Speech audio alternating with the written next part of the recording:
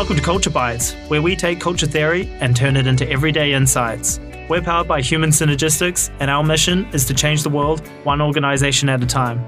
We can only do that together with our amazing community, so thank you for listening.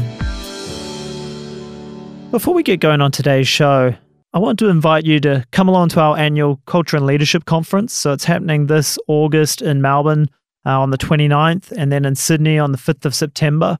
We've also got a conference in New Zealand. So it's in Christchurch on the 9th of September, Auckland on the 10th, and Wellington on the 11th. Got tons of great speakers, and it would be awesome to have you come along. There'll be a link to both of those conferences in the notes of this show, so check it out. All right, with that said, let's get into today's show. I'm joined this week by Fiona Hogarth, one of our Melbourne consultants. Welcome to Culture Bites, Fiona. Great to be here, Dom. Yeah. Lovely day here in Sydney. It is a lovely day, deceptively cold. But sunny. That's right. Rarity in comparison to Melbourne. Yeah, that's right. So I always love grabbing you guys when you're up here visiting us. Jump into the studio for a Culture Bites episode. And I want to talk to you specifically about something this week, because I know from your experience and so on before joining Human Synergistics, you have a bit of experience doing culture change and so on in blue-collar environments. So I'd love to grab you and ask you some questions around, how do you go about doing that? Are you up for that? Yeah, sure. That's great. Yeah. And it's often a challenge because sometimes the blue-collar people, they see the world through a different lens sometimes. Yeah, okay. I'd love to get into that. So, I guess people's initial reaction is like, it's hard going, you need a different approach. What's your take on it, Fiona? I think for me, part of it's just about, there is a slightly different approach, and it's a bit more just about acknowledging that they play a different role often. Blue-collar people are often the front line doing the hard task, and so they're not sitting behind a desk. They're out, sometimes in the street or, working in the weather, putting up with the general public. And so that will stress anyone out. So there's that real pragmatic, practical sort of stuff. Often the blue-collar blokes are the ones, and women for that matter, just get on, do the job. So, all the bright, shiny stuff that, culture, what's all that sort of stuff about, doesn't ring true for them. It's a bit about, well, how does that impact me and my job? So putting that lens of, they're just, here to do a gig, and how do they do it the best they can? And I guess people's, this question comes to us because I think people have an expectation that their blue-collar workforce aren't going to buy into it. Essentially, they're not going to buy into it. They don't care, or they're not interested in it. They think it's maybe a bit of airy-fairy BS kind of stuff. So how do you go about, is that true, I guess, Stars, and what do you do? Yeah, there is an element of that. It's just here's another corporate, because they can often be a bit cynical. So here's another corporate thing that they're just rolling out. I've seen this before, because often your blue-collar employees have been around a long time. We did this ages ago, and they're just badging it. We've seen the cycles. We've seen this before. Yeah, so they get a level of cynicism. So my bit is an element of, tell it how it is in their language. So it's a bit about being able to break it down into, okay, what's culture for you? It's about, the way I do my job.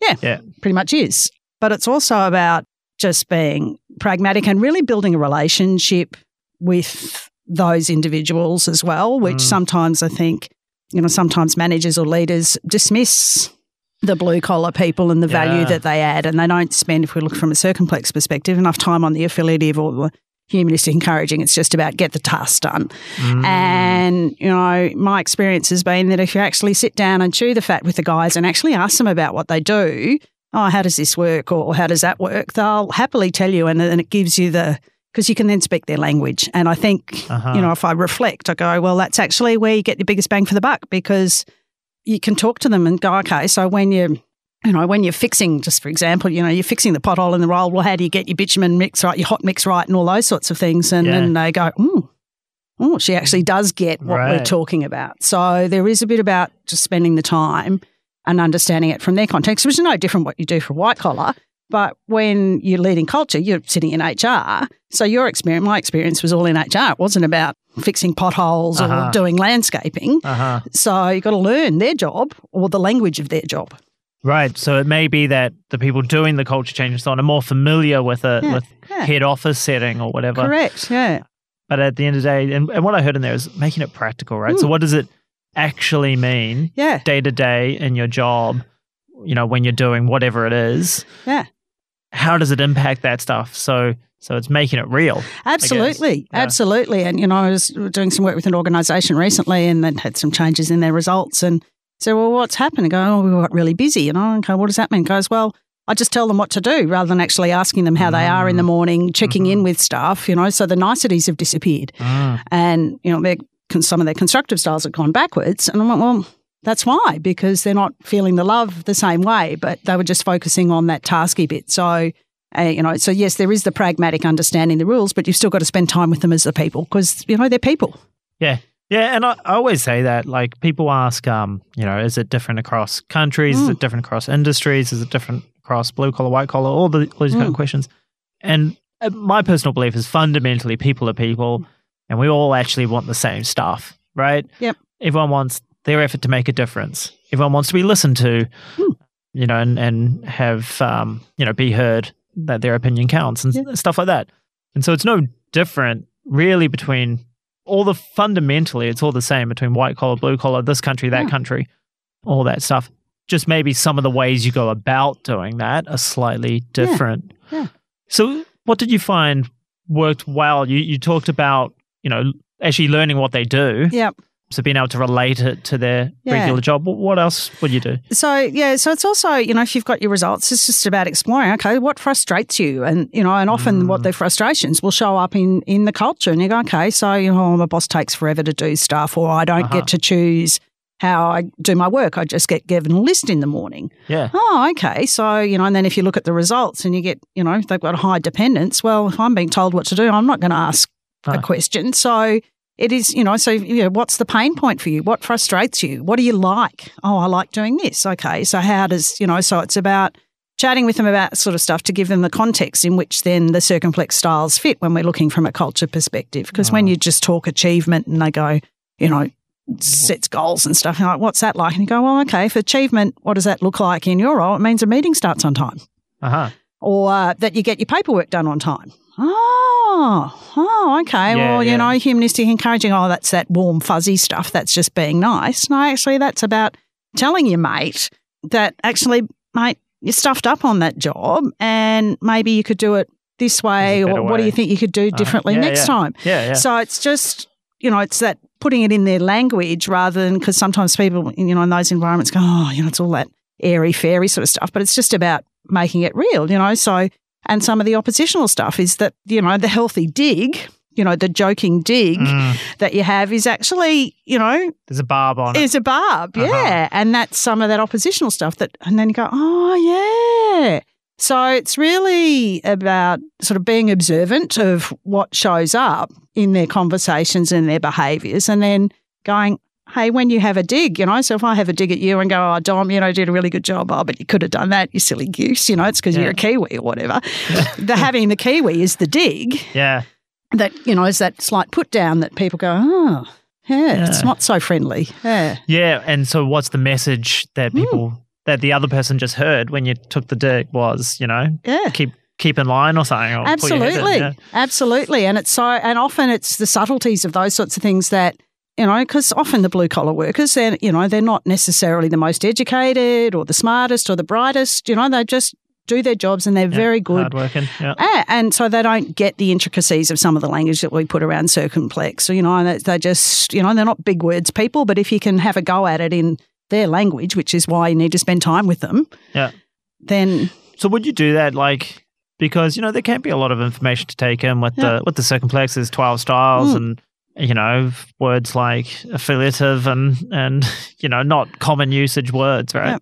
So what do you do with that? Do you take a different approach? Well, so I'd still use, that, so this is affiliative. So, what is affiliative like? Where do you, if it's about relationships and working together, then where do you do that? Oh, well, we often do that at the pub or whatever. Okay, well, where do you do it in the workplace? So it's a bit about friendly. So do you say hello and goodbye? In the morning, what are some of the so really bringing it down to some of the basic behavioural sort of stuff that shows up. What's oppositional about? Well, it's being critical or, having it dig or saying no. And so finding every reason it won't work. Absolutely, yeah. Which is pretty, I think everyone can relate to some of those descriptions, right? 'Cause I think in any job you've ever been in, We always know that one person who's oppositional. But they don't see it. They just go, oh, he's just a whinger. Yeah, true.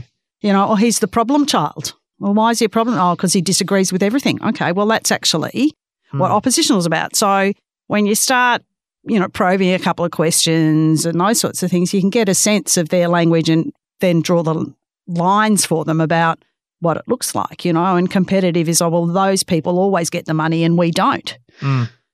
So what I'm really hearing is it's making it relevant to their world, which, again, is the same for anyone. Yeah, absolutely. It's the same for anyone. But maybe, so what I'm actually picking up is it's more to do actually with the facilitator or the delivery person may not be as familiar with their world, and that therein lies the problem rather than the other way around. Yeah. So it's really about understanding their context, and everyone wants to, and often for these people, they've been in their roles for a long time, so they're experts in their field. And because they are, sort of blue collar experts, if you're the expert carpenter, you're just a carpenter. But if you're the expert IT person, well, you're the, bright, shiny IT person guru. Yeah. So we don't necessarily, I think sometimes in organisations we undervalue the skill sets that those and the knowledge that those people have. And if you think also the bit that, often they've been around for 10, 20 years and they've got history like no tomorrow. Do you think that's also, because, people talk about, sometimes blue-collar workforces can be a bit more cynical about this stuff. And part of me wonders if there's perhaps some fair reasons for that too. It's not just because they're blue-collar, it's because maybe they've been there and they've seen this fad come and that fad come and we're all going to do, whatever HR fads, but then we haven't followed through. We haven't stuck to anything, right? Yeah. And if, we did an episode a little while ago called Change Fatigue is Bullshit, which was about, it's not about the change, it's about how we're doing it. And so if we're making changes and we're involving people and we're getting stuff done, people are happy to do it. If we're doing it badly, that's when it's fatiguing. Yeah. Right? Yeah. Same thing with culture work, right? If we ask for your opinion in a culture survey and then nothing happens, well, guess what? Next time I'm going to be like, well, what was the point of that? Yeah, absolutely. Or I don't hear what I said, I don't get the results. But that cynicism can happen in white-collar workforces as well. 100%. Absolutely. You get anyone that's been around long enough and they've seen it come and they've seen it go and here we go, another one. Here's, we'll just wheel out another bright, shiny manager. And as you said, it's because we never finish it or we don't acknowledge what the completion or admit that, it didn't work. It didn't work. Yeah. We spent all that money, it didn't work, or, so there is some of that. It's been real, Yeah, no, absolutely. So with that, what other tips would you have for someone who's got if a listener's in a company that has a big blue collar workforce, what's the best way to engage them, get them going around culture? So part of it is just, spending time with them, as I said. If you also have, often the blue collar workforce has got high level of union involvement, so you can't not engage with the delegates or the reps or those sorts of things because those people hold a lot of sway. And often, people will hide, and sometimes they might hide behind the delegate. The union says, so therefore I won't. But my tip would be in those unionised environments is chatting with the delegates and, and really helping them understand why it's important and those sorts of things and what their concerns are. And then it is about spending time with the guys on the ground or the women on the ground and going, okay, well, what is it? What is it that, when we talk about culture and we say we're going to do this survey, what is it about? Oh, well, you never do anything, so you actually listen and pay attention to that. So, and don't disregard it, in terms of when you get the results is about making sure that you actually are back out chatting to the people and doing stuff. And sometimes, for when we go to do culture surveys and they go, well, our guys don't have access to computers. Okay, so get them all in a room, talk them through the process, sit there. If you've got any questions, fill in the survey by hand if need be. Yeah, we can do it by iPad or whatever it is. Absolutely, and make them feel comfortable with it, and it's just, it really is about helping them understand why you're doing it, what the purpose is, what the difference is that you want to make by focusing on culture, because often they're just, they're so far removed from the powers that be. They don't see the CEO or the leader that often. And So they're just, Maybe that speaks to the culture too. Well, it does quite often, but, but in some of those big organisations, it's just not practical. It's not practical. So their association with, culture, but if you bring it to the their level and you go, okay, well, what frustrates you in your work team? Oh, well, my boss doesn't do this, or we don't get a choice around that. Then you can, and that's where it can make a difference is, really, it's making it local and making it real for them in the environment, and then drawing the lines to the bigger picture in terms of, well, I'd love to get this. Well, the company's not making the money because we've got this issue or that issue. And so being able to pull it together, well, not everyone's going to get it. Don't expect everyone to, I've spent time with them. Let's all, happily sing Kumbaya together, because they can often be a tough gig. So you've really got to work at it. Do you think as well? So, what I heard in that was, get them together, explain the why. Yeah. Which, again, everyone should be getting that why, whatever position they're in. Make it real for them. And then, and then if they don't have access to computers and stuff like that, which can be an issue. Yep. You could do it on paper. We've also got packs of tablets that they can do it on and stuff like that. So I don't know how many there are, 10, 12, whatever, 20. To get them in batches maybe. Yeah. And to get people involved, which already is sending a message about, actually, we really want to hear from you and get you involved in this, right? Which is important on its own. And then there was kind of closing the loop with them, right? So if you're going to ask for input, you got to go back with the results and what's going to happen with it. Yeah. And, and sometimes that can be, well, we told you so, and you go, yeah, exactly. Well, we asked you and you did tell us, and it validates what you did. So now what do you want to do about that? And that can often be where it becomes tricky is that, which is probably a conversation for another day, is about, well, how do you get them to engage in the change and, how do you make it better for them or different? Or how do they make it better or different from themselves? Yeah, well, I mean, touch on it lightly because I think it is important. And it's one of the things that we often stress is culture can't just be the remit of HR. It can't, if it only lives within HR and everyone's looking at HR or whoever, that they're going to do everything, it's not going to work. And so I wonder if one of the ways making it practical, there's certain things at an organizational level, HR or the executive or whoever has to do, right? Because they're, stuff across the whole business. But I wonder if there's a part of it putting the onus back on the people. So say it's job design and stuff. Well, how can you craft your job differently? What decisions can you make, around here? What are you doing? Yeah, absolutely. And often in some of those environments, they turn up in the morning, they get their briefing and they get the run sheet for the day that says you've got these 5 jobs to do. So off everyone merrily trots and does their 5 jobs. But could there be some conversation around choose the order in which you do them, or at the beginning of the week, this is all the stuff we've got to do in the week. How do you guys want to organise it? Yeah. How can we do it better, smarter, whatever? Absolutely. And I mean, depending on the nature of the work, this can often be permutations around traffic control and other factors that you've got to put from a planning perspective, but it still gives the onus to the people because they're doing the job. And there's no, and often you go, well, I have to go from this side of town to that side. It just seems stupid. Why not just work in a logical way? So there could be a bit, and that would then you reduce some of the dependent stuff because often what can happen is, some of the stuff that I used to hear from coordinators is I'd ask the guys for ideas and they just wouldn't give me anything because they just wouldn't give me anything. Well, I'll go, well, do you tell them what to do all the time? I go, yep. Well, you keep telling me what to do. I'm just going to nod my head. Yeah. And often, actually, they've got tons of ideas that they're just sitting on because they're like, wow, what's the point? Absolutely. And because I remember working with some organizations which had a, blue-collar workforce and they'd have to go over for like check-in meetings on one side of town even though like they were working all over the city or whatever. It didn't make sense. It was such a time killer for the business, let alone it was just a pain in their butt as well. And so, okay, well, how can we maybe do a phone-in or do some other way? Really simple, but actually it made a big difference because it was like, it was a bugbear of theirs for ages. And it was just kind of a, well, you have to do it, that's why, kind of response, which didn't make sense. Or, did some work with an organisation doing day in the life of stuff. So I went around in a truck with the supervisors all day, for a couple of weeks.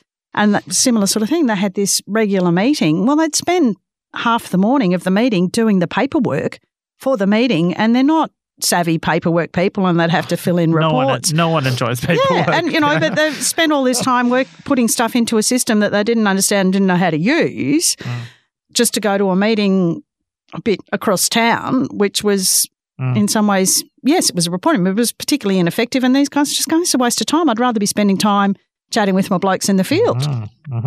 So sometimes we create systems and processes that actually don't help. Don't add value. Don't add value. But by having the simple conversation and going, okay, can we get the admin people to help you do that, to free you up so that you can spend the meaningful time having the conversation? Oh, yeah. And it made a huge difference. Yeah. And is it's a bit of a momentum game as well. I feel like if they get some wins on the board like that and they're like, oh, thank goodness we don't have to do that anymore. Well, suddenly, I'm a bit more interested in what's going on with this culture stuff. Absolutely. And, and sometimes it's a bit of that lag time, and if you go, well, remember, we can all remember the supervisor that was great. And sometimes the supervisor that was great in blue-collar environments wasn't actually leading from the most constructive place, but they gave people freedom, they gave people opportunity, it might have been. So if you ask them, well, what was that really? Okay, well, what can you, get them to think about what was great? So they're like, oh, yeah, I really enjoyed it when I got this. Well, that's that. So you can leverage. So it's another way of making it practical. Yeah, making it real and go. What have you seen work in the past? Correct. You guys have been around for a long time. Oh, well, back in the day, we didn't have to wear all that safety gear. Well, unfortunately, we can't do anything about that. However, what is it about the safety gear that frustrates you? Why is it important? Because, which is moving from the mindset of compliance, right? We have to wear safety gear because we're told we have to do it, to why is it actually important, which is more achievement, right? Absolutely. But why? Yeah. Well, or affiliative or something because you want your mate to go home at the end of the day safe, Yeah. We're here to watch out for each other, keep each other safe. And that's, I think, often a good way into a blue-collar environment is issues like safety, because I think everyone actually, including the union, head office, customers, everyone actually values safety, right? No one wants people getting injured or killed or anything. So that's a good common cause. Absolutely, and it impacts their productivity. In some workplaces, if you've got a person down in your team because they're off sick or, they're off injured, then it impacts their numbers. And it is a nice piece. So why do we do it? What's the impact? How does it benefit us? Is a great way to look at it. Yeah. And the other thing I picked up when you were saying before, which you did, was the DILO, the day in the life of, which could be, talking about learning what people do and being able to, step into their world and make it practical. Yeah. What a great way to do it. Ride along or whatever it is, shadow someone.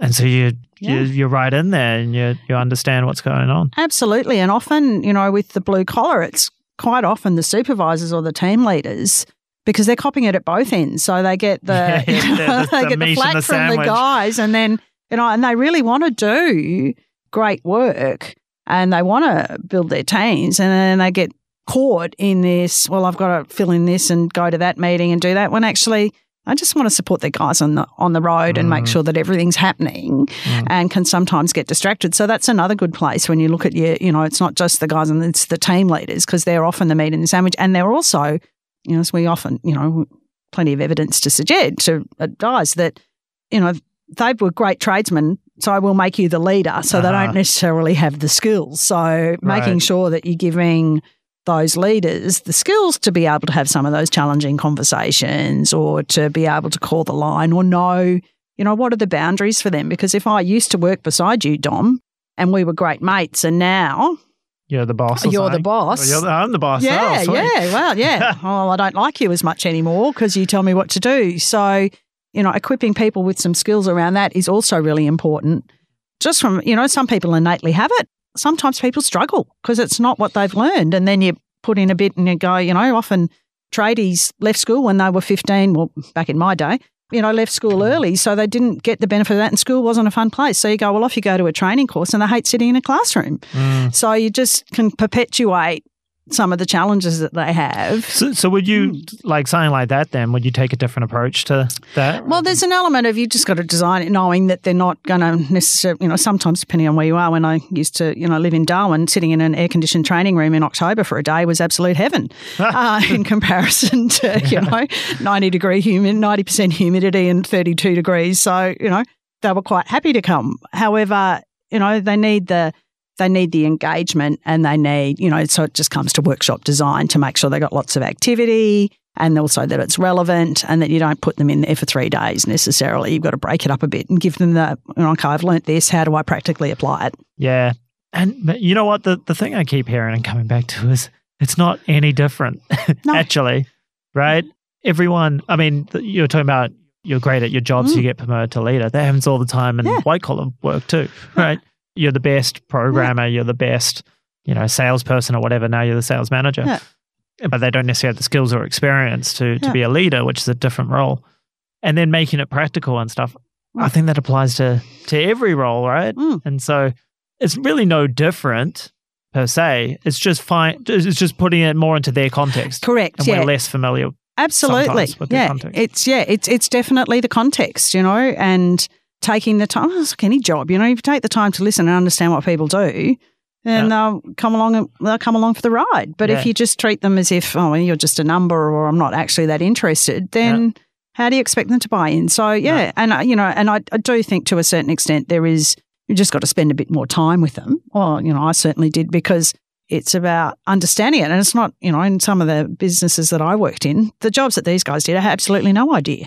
Yeah. So, and they just spoke a completely different language. Yeah. And I'm sure I spoke a different language to them as well. Yeah. You start talking about, affiliative or organisational development sort of stuff, and they're like, whatever. Yeah. What's she raving on about? So, so that whole relation, as you said, no different to anything else, but it is a bit about, and getting out. And if it is, the Dilo stuff and going out with them in the truck for half a day or something, Because they're probably used to a lot of the communications one way. Absolutely. And it's from head office to out. And often people aren't listening back the other way. So it's probably quite novel if someone comes for a ride along and is genuinely interested. Yeah.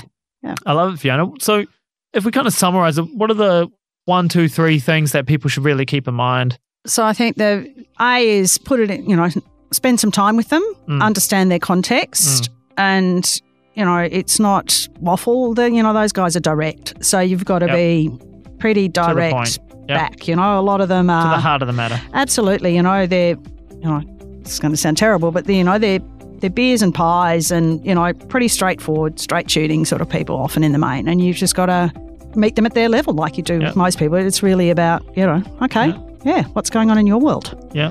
And holding your own judgments around all of them as well. Yeah. Love it. All right. Well, thanks for those tips, Fiona.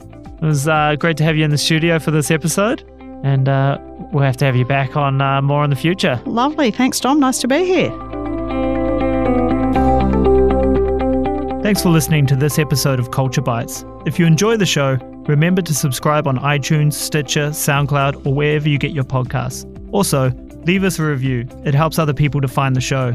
If you have a question you'd like us to answer, email podcast@human-synergistics.com.au. We'd love to answer it. This podcast is copyright by Human Synergistics Australia. All rights reserved. To learn more about what we do, visit human-synergistics.com.au.